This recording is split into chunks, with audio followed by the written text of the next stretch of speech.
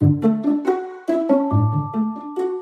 are listening to the Trading Truths podcast with me, Cheryl McDonald. In this series of 6 episodes, we will journey through the world of management. My hope is that you will be inspired to champion courage, rewrite the rules, and create a world where your voice is heard and valued. Join me each week as I take a step back in time to speak with exceptional line managers who I've really appreciated working with. Our guest today, Chris, has spent decades in the humanitarian sector. He's worked with renowned organisations such as Tearfund and World Vision. His impressive resume boasts a myriad of roles, from disaster management advisor to country director, spanning countries like DR Congo, Burundi, Liberia and Indonesia. Chris currently serves as a global resilience lead at Tearfund, based in London. In this role, he's been instrumental in resourcing countries to better prepare for predictable disasters. This unit supports Tearfund's programs and partners in an incredible 50 countries worldwide. Chris, who has a wealth of experience in managing diverse teams across different geographical locations, will be sharing his insights and memories from his time managing a team of expats in Indonesia. Get ready to dive into the challenges and rewards of humanitarian work and the evolution of leadership styles. Chris, welcome to the show. Thank you very much, Cheryl. Appreciate the opportunity to engage on this subject. Sounds fascinating. We're going to go back to the time when you were managing me in Indonesia. And at the time, you were managing quite a diverse team of expats over 3 geographical sites. I know we're stepping back a few years, but what do you remember of that time? We were coming in and managing people maybe with not so much experience of doing humanitarian work. This was in the aftermath of the Asian tsunami. And some of it we were starting new projects, some of it we were carrying on existing projects. And regularly we have changes of people. So the kind of people that I was managing as country director at the time was changing regularly. So that was always a bit of a challenge, and also multiple locations. So we weren't just in one place. So it meant traveling around quite a bit and a lot of remote management where maybe you don't see the people for several weeks or maybe even months sometimes. Mm-hmm. And how would you describe your leadership style at that time in your career? Possibly benign dictator. I don't know. I think... I guess I've learned across the years, but I think back in those days, I still was maybe not as relaxed as a leader. And also doing humanitarian leadership is different from the kind of roles I do now, which are much more kind of global advisory roles. So you are often coping with having to make a decision quite quickly about something you don't know that much about. And so you're trying to find out enough information because that decision has to be made soon. It can't wait. You need to get on with making something happen, which will, if it doesn't happen, have a knock-on effect on the other stuff that's going on and on other people's work as well. So I think my style has evolved, but also the kind of pressures I was under then are very different to the kind of pressures that I'm under now, which are much more long-term and strategic things. Whereas I think in that project where you were there, it was much more immediate, much more day-to-day management, and less of the kind of longer-term strategic stuff. So I'd like to think my style has changed and improved. But I'm just coping with very different things now, I think. Mm-hmm. And at the time, you were treading a delicate balance between managing me, a project manager on the team, and also you were my husband. And how did you find that balance? Yeah, that was a mistake, I think. I think if I would not do that again, and I wouldn't accept that as a job, I think with what I know now, I think it puts the person being managed and their relationship under unnecessary strain. it's very hard to separate your personal lives from your work lives. I think in hindsight, there should always be some kind of separation really between somebody. If you have to have somebody on your team that, you know, you're close to, married to, or in a close relationship, then there needs to be layers of separation of management and layers of accountability in there as well.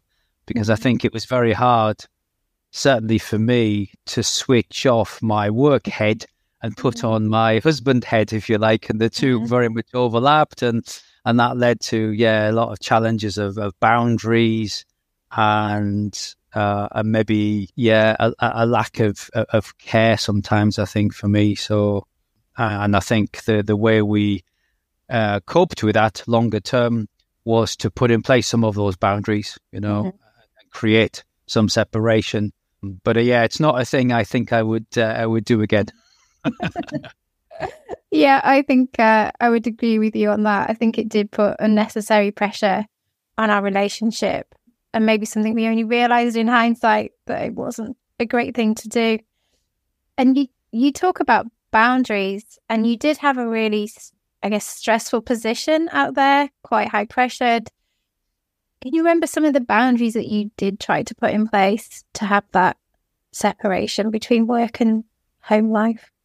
Yeah, I think one of the challenges about being a country director in a humanitarian aid environment is you're not just responsible for achieving, you know, certain outcomes for the benefit of survivors of disasters, but primarily you're responsible for the safety and security of your staff, you know, the people that are on the team, you know, that are employed by the agency. And that doesn't stop. It's not a 9 till 5 thing. It doesn't stop. So it's a 24/7, it's all the time. And even while we were out there, you know, we had major security an incident that kicked off and that we had to manage the fallout from. And it happened in the middle of the night. And so this kind of, you know, how do you create boundary where you are less available, but you are still available if necessary? So we really had this rule that we put in place that said, look, outside of working hours, outside of your 9 till 5, I forget the times exactly, hours, I'm still contactable, but I'm not contactable for anything other than really urgent and emergency situations. So if it's anything to do with safety and security, yes, absolutely. Still contactable 24/7. Phone is always on. But basically, don't contact me about something which can wait till the morning. And if it's not about safety and security, it can wait. It can wait. And so we had to put those kind of things in place, particularly for phone calls and texting and all that sort of stuff, to create a separation. And I think as well for us, we had to create spaces that were non-work spaces where we would get away and do something that was other than work. I think that was quite important for us. I admire you as a leader, and I know it's quite hard to be objective, but there are characteristics which I think you're really great at. You're really clear-headed, so you calm in a crisis. You recognise the strengths in your team. Are there any other characteristics that you recognise in yourself which make you a good leader? I suppose one of the things that, and this is probably because I value it in people that I've been led by, so people that have managed me, is an ability to listen well. And that's something I've kind of tried to cultivate, I suppose, over the years, to try and really hear what people are saying and to create the space and the time to listen well. So I was at a position 3 or 4 years ago where I had to manage a country program at short notice, only for a few months, but it was in crisis. So I had to go in and really stabilize the program and make sure it didn't fall apart. And a lot of that was just really going in and giving space and time to staff, listening to them, hearing the challenges they were facing, hearing what they thought was a good way to get out of those challenges, and basically saying, that sounds like a great idea, let's do it together and I'll support you to do it. And so it was really just trying to give people the space to share what they then have been going through and what they thought were ways to cope with it, and maybe solutions. And so that's something I guess I've tried to cultivate, is listening well, not being available all the time, because I think that's just not unrealistic. But when you are available, being visible, being present, and taking time to listen and to actively listen. So to, ask follow-up questions, to monitor not just what somebody says, but the tone of their voice, their body language, their eye contact, all of that, and try to hear, how is this person really doing? How are they doing? And what can I do really to help them to thrive? So yeah, try to do that. Mm-hmm. And one last question. If you were to go back to the Chris McDonald in Indonesia all those years ago, what would you tell him, knowing what you know now? I think invest more in face-to-face time with the people that you manage and report to you. Go be with them, go see them, go see how they're doing, not just in achieving whatever objectives you've mutually agreed and project stuff, but just how are they doing? How are they doing in themselves? What do they need in themselves to thrive well and to do well? Because I think in that particular Indonesia project, I kind of assumed sometimes on the personal side that people were doing well. And I later found out some of them were not doing well at all. But it's just stuff that they didn't share because maybe they felt they couldn't share, or they felt it would look bad for them if they started to say how they were doing themselves. So even when the job looks like it's going well and people look like they're doing okay on the outside, that's not good enough. As a manager, you've got to dig deeper, and you've got to really find out and give people the space and the time in a safe way to share how are they really doing. And so I'd love to have done that more. And I know at the time there were things going on with me that I didn't share. I wasn't happy in my role. I think communication had broken down between us. It was a tough time. Yeah, it was challenging. I think we weren't really talking to each other.